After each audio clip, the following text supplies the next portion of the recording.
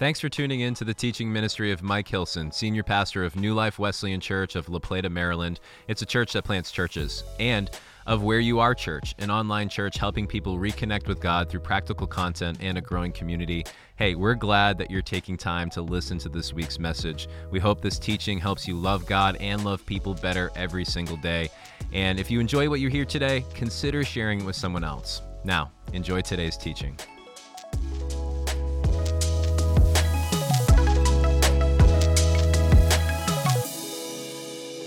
Now, today we're going to start a new sermon series. It's going to be called The War Room, and I don't want you to necessarily get too caught up in, some of you watched the movie The War Room, which, by the way, a little point of trivia here, was shot, many parts of that were shot in mine and Tina's hometown in North Carolina. So we literally can watch the movie and see places that we went or we visited or we hung out as kids because it was actually shot in our hometown. And so, but I don't want you to get too much of that image in your mind, because what we really want to do is we want to unpack the idea of prayer, and we want to unpack that idea from the Psalms. Now, let's understand something. Let's understand that the Psalms are worship songs. If you would, view them as hymns, and view them in the way that we understand hymns, not so much in the way that we understand modern worship songs. In other words, let me explain myself. When I think of a modern worship song, it is something I'm speaking to God about who He is, but often it's about what He has done for me. Modern worship songs are much more about how they make me feel, much more about how I feel about God. They're much more emotive than what would have been hymns. You should see a psalm more like a hymn. Hymns traditionally were written in order to teach theology, in order to teach doctrine, in order to teach things about God. A mighty fortress is our God. It is written to teach people that God is strong and powerful, can protect them. Oh, for 1,000 tongues to sing is to teach worship. And literally it comes out of Scripture about singing to God. You see all these songs that they just teach something in theology. And so the Psalms are that way as well. So if you wanted to, it's very simple to read the Psalms and view them as musical prayers, if you will. It's very easy to take a psalm and use that psalm to pray over your life. So what I want to do today is we're going to start in Psalm 1. We're going to start right at the beginning, Psalm 1, and I want to unpack this, but I want to unpack this from a standpoint of prayer. Now, I'm going to read the whole chapter, the whole psalm here, and then I want us to start to unpack what this can mean and how we can understand it. Psalm chapter 1, there's 6 verses in it, so we'll start with verse 1. Blessed is the one who does not walk in step with the wicked, or stand in the way that sinners take, or sit in the company of mockers, but whose delight is in the law of the Lord, and who meditates on His law day and night. That person is like a tree planted by streams of water, which yields its fruit in season, and whose leaves do not wither. Whatever they do prospers. Not so the wicked. They're like chaff that the wind blows away. Therefore the wicked will not stand in the judgment, nor sinners in the assembly of the righteous. For the Lord watches over the way of the righteous, but the way of the wicked leads to destruction. Now, some of you are probably wondering, what in the world does that have to do with prayer? How could that even be seen as having to do with prayer? And I want you to understand that it can be seen as having to do with prayer if we understand this. In our modern world, prayer is viewed, quite frankly, as a passive activity. It's viewed as something I do. It's a meditation. It's a contemplation. We kind of turn prayer into a moment of silence, if you will. It's a passive activity. When I pray, I may ask God for something. I may praise God, but we view it as rather passive and not something that's actually actively changing our lives. I want to challenge that assumption. I want to challenge that assumption in this entire series, because I believe that prayer is an active practice. I believe that prayer is something we can do and we should do to see change in our lives, actual change in practice and pattern, and something we can and should do to see actual change in the practice and pattern of other people. Not because we've somehow, let me just say this. When I say that we pray to try to see active change in the patterns of other people, don't start thinking that just because you prayed, so-and-so's got to act a certain way. This is, y'all, this is the Bible, not a voodoo doll. Everybody good? You know, I mean, the truth is we've got to understand that what God is doing in our lives, the prayers that we are praying are active, they're dynamic, they're powerful, they can change us, they can change other people, but it's not like God puts us on strings and makes us a marionette just because we pray, or God puts somebody else on strings and makes them a marionette just because we pray. Our prayers can and do release the power of God, but they do it in proper ways. Watch, I want to show you something. Verses 1 and 2. Blessed is the one who does not walk in step with the wicked or stand in the way that sinners take. Blessed is the one. So, first point, if you ask yourself, am I praying properly? I'm going to give you 3 questions, okay? Here's the first one. Are you blessed? Now, just pause before you answer that, because I'm going to change the definition of the word blessed on you. Because a lot of y'all are like, am I blessed? Well, I don't have a Mercedes, so I ain't blessed. Well, that's not what I'm talking about. You know, I didn't get my new job, so I ain't blessed yet. And some people do that. I hadn't been blessed yet because they're waiting on something to happen. But I'm here to tell you, that's not how this works. That's not how this works. Now, let me read verse 1, but let me follow it up with verse 2. Blessed is the one who does not walk in step with the wicked or stand in the way that sinners take or sit in the company of mockers. Verse 2, but whose delight is in the law of the Lord and who meditates on his law day and night. The active work of prayer, therefore the active work of the prayer, is connecting with the word and the person and the presence of God. You are actively working as you pray to connect with those things. Yes, you will ask for things. Yes, you will give God praise. All of those things will happen. But in the midst of it, you're going to be actively working to connect with the person and the power and the presence of God. Because, watch, we say, well, then what do you mean by are you blessed? Watch, I want to show you something. I don't want to take all the magic out of it. I don't want to take the power of the Holy Spirit of it. I don't want to do all that. But I want you to understand something. Every time I make a choice, there's a consequence. Every time I make a choice, there's a consequence. So when I choose something, I am piling up consequences in my life. So just for a moment, stay with me. I want to show you something. When I make a good choice, when I make a choice that does not walk in step with the wicked, when I make a choice that does not stand in the way of sinners, when I make a choice that does not sit in the company of mockers, when I make a choice that delights in the law of the Lord, I have a positive consequence as a result of that choice. That consequence drops onto a pile. When I make a choice that does walk in step with the wicked, that does stand in the way that sinners take, that does sit in the company of mockers, I get a consequence from that as well, and that falls on the negative pile. Why? Because the consequences of not following God are negative, i.e. sin, and then the consequences of following God are positive, i.e. righteousness. And so when I make a righteous choice, it falls on a positive pile. When I make a sinful choice, it falls on a negative pile. Now, eventually in my life, I don't know if you've noticed this, but in your house, over time, stuff piles up.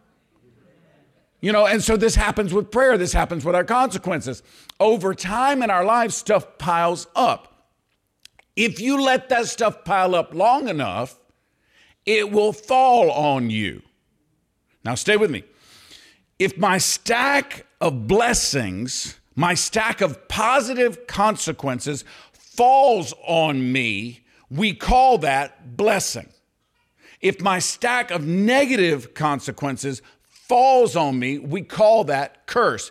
Do you notice that it's not God arbitrarily in heaven deciding, I'm going to give this one a bunch, I'm going to give that one? That's not an arbitrary. This is actually a result of consequences. I'm telling you that while God does the miraculous and while God intersects our normative from time to time, and I understand that in reality, the vast majority of the time, what we see as blessing or curse in somebody's life is simply a pile of consequences that they have put together that now is affecting their day-to-day walk.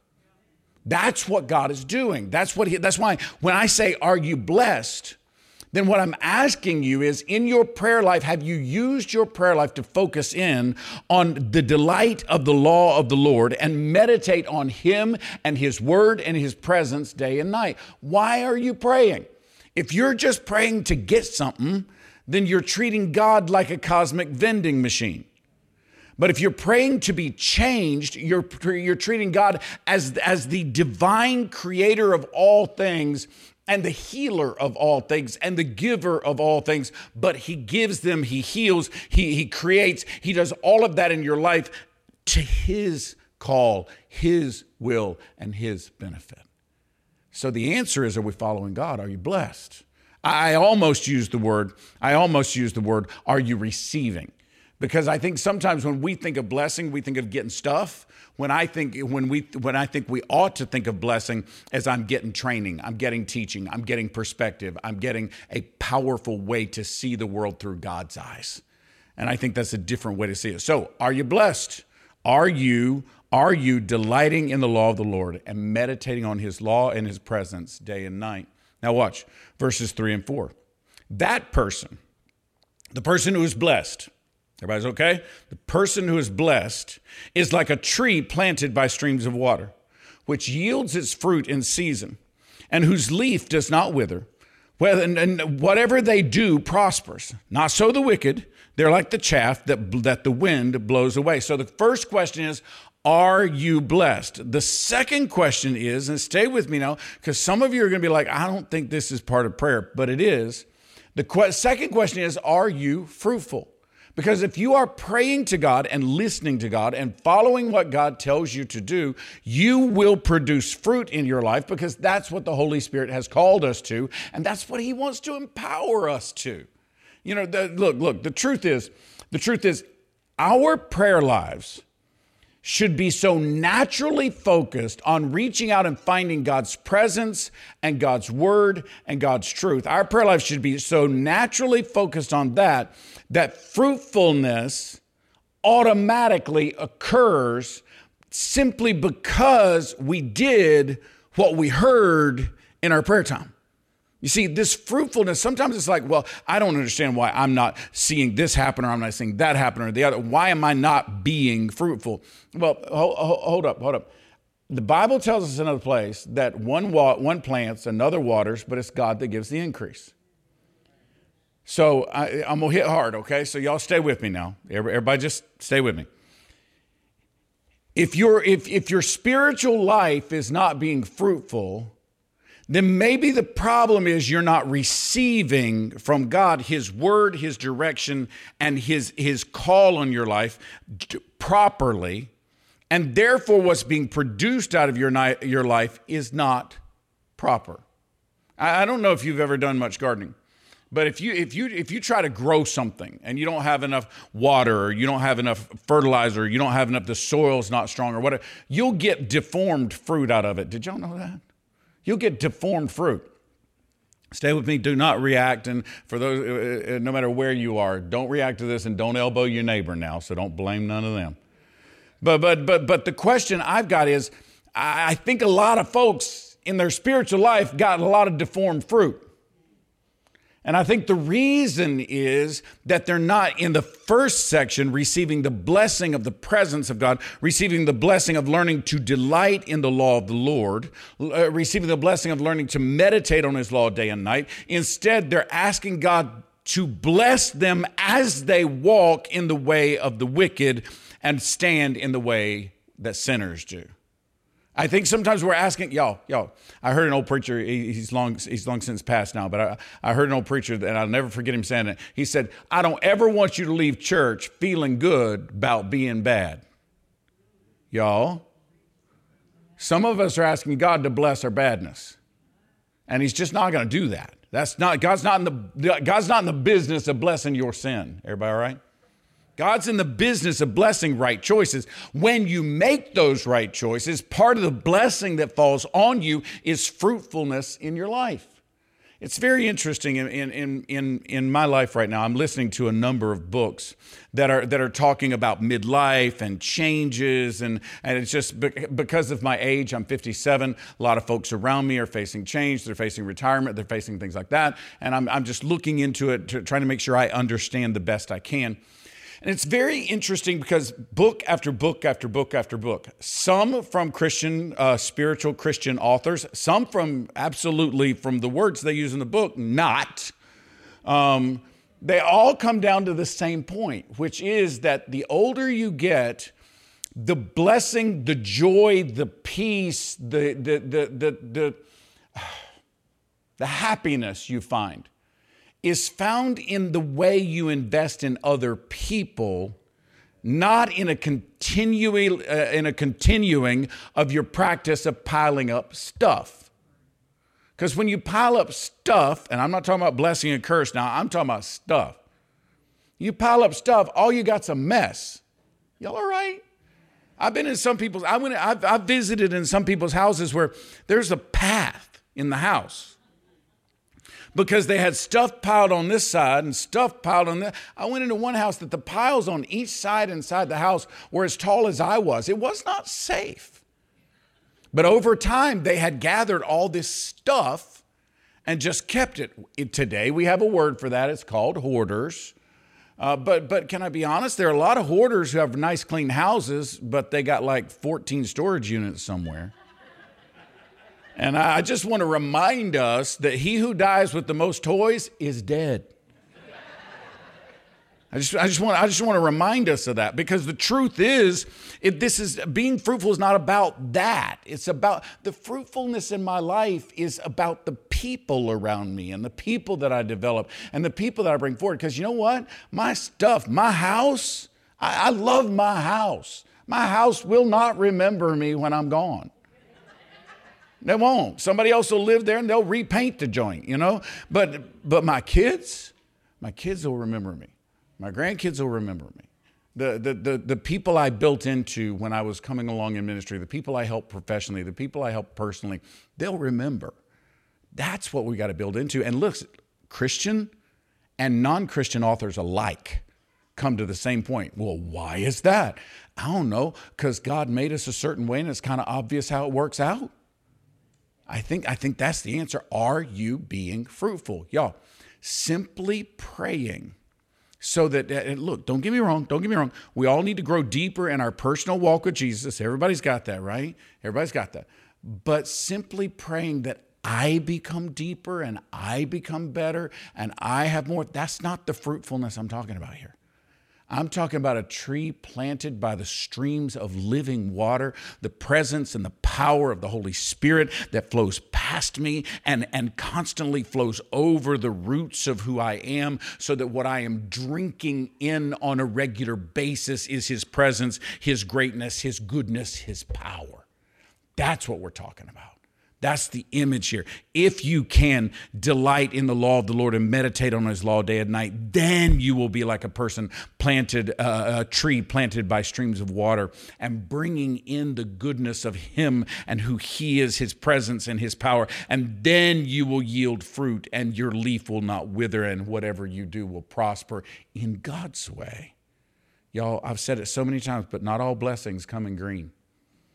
We got to understand that God's going to send us blessings that are maybe not what we expected, but they're blessings nonetheless. Verses 5 and 6. Verse 5 says, "Therefore the wicked will not stand in the judgment, nor sinners in the assembly of the righteous. For the Lord watches over." Another way to say this is, the Lord knows the way of the righteous, but the way of the wicked leads to destruction. Now, I'm going to be honest with you. Let's keep this thing real, all right? in our walk, in our day-to-day walk, it often looks like that God blesses sinners. It often looks like sin pays off, that bad choices pay off, that dishonesty pays off. It often looks like people are benefiting from doing wrong. And I'm going to be honest, in our world, everybody stay with me. I don't want to depress anybody, but we got to keep it real. In our world, that does happen, okay?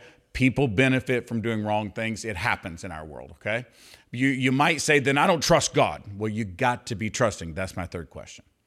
Are you blessed? Are you fruitful? And are you trusting the God who is ultimately going to be the arbiter of payout anyway?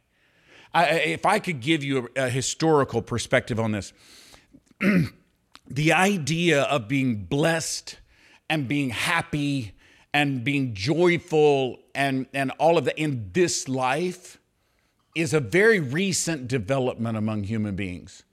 That was not an expectation just a few generations back. And the truth is, the expectation just a few generations back is life is tough here. And it just is. And life is just difficult here. But when we get there, God will balance it out. Can you imagine for just a moment being a serf, S-E-R-F, a poor person, a pauper in a time of kings? And all of a sudden you're starving. You're not even sure how you're going to feed your family. And you see the king holding these lavish feasts with all this food, and the king's like fat, and you can't even feed your kids. Can you imagine that moment, how that must feel, how wrong that must be, how unjust that, but that was the reality for the vast majority of humanity up until just recently. In some cases, that's the reality now. But the truth is, and you say to yourself, well, when is this going to be made right? Listen to me. God's going to make this right. Because the Bible says the wicked will not stand in the judgment. They're not going to get away with it. Because there's not some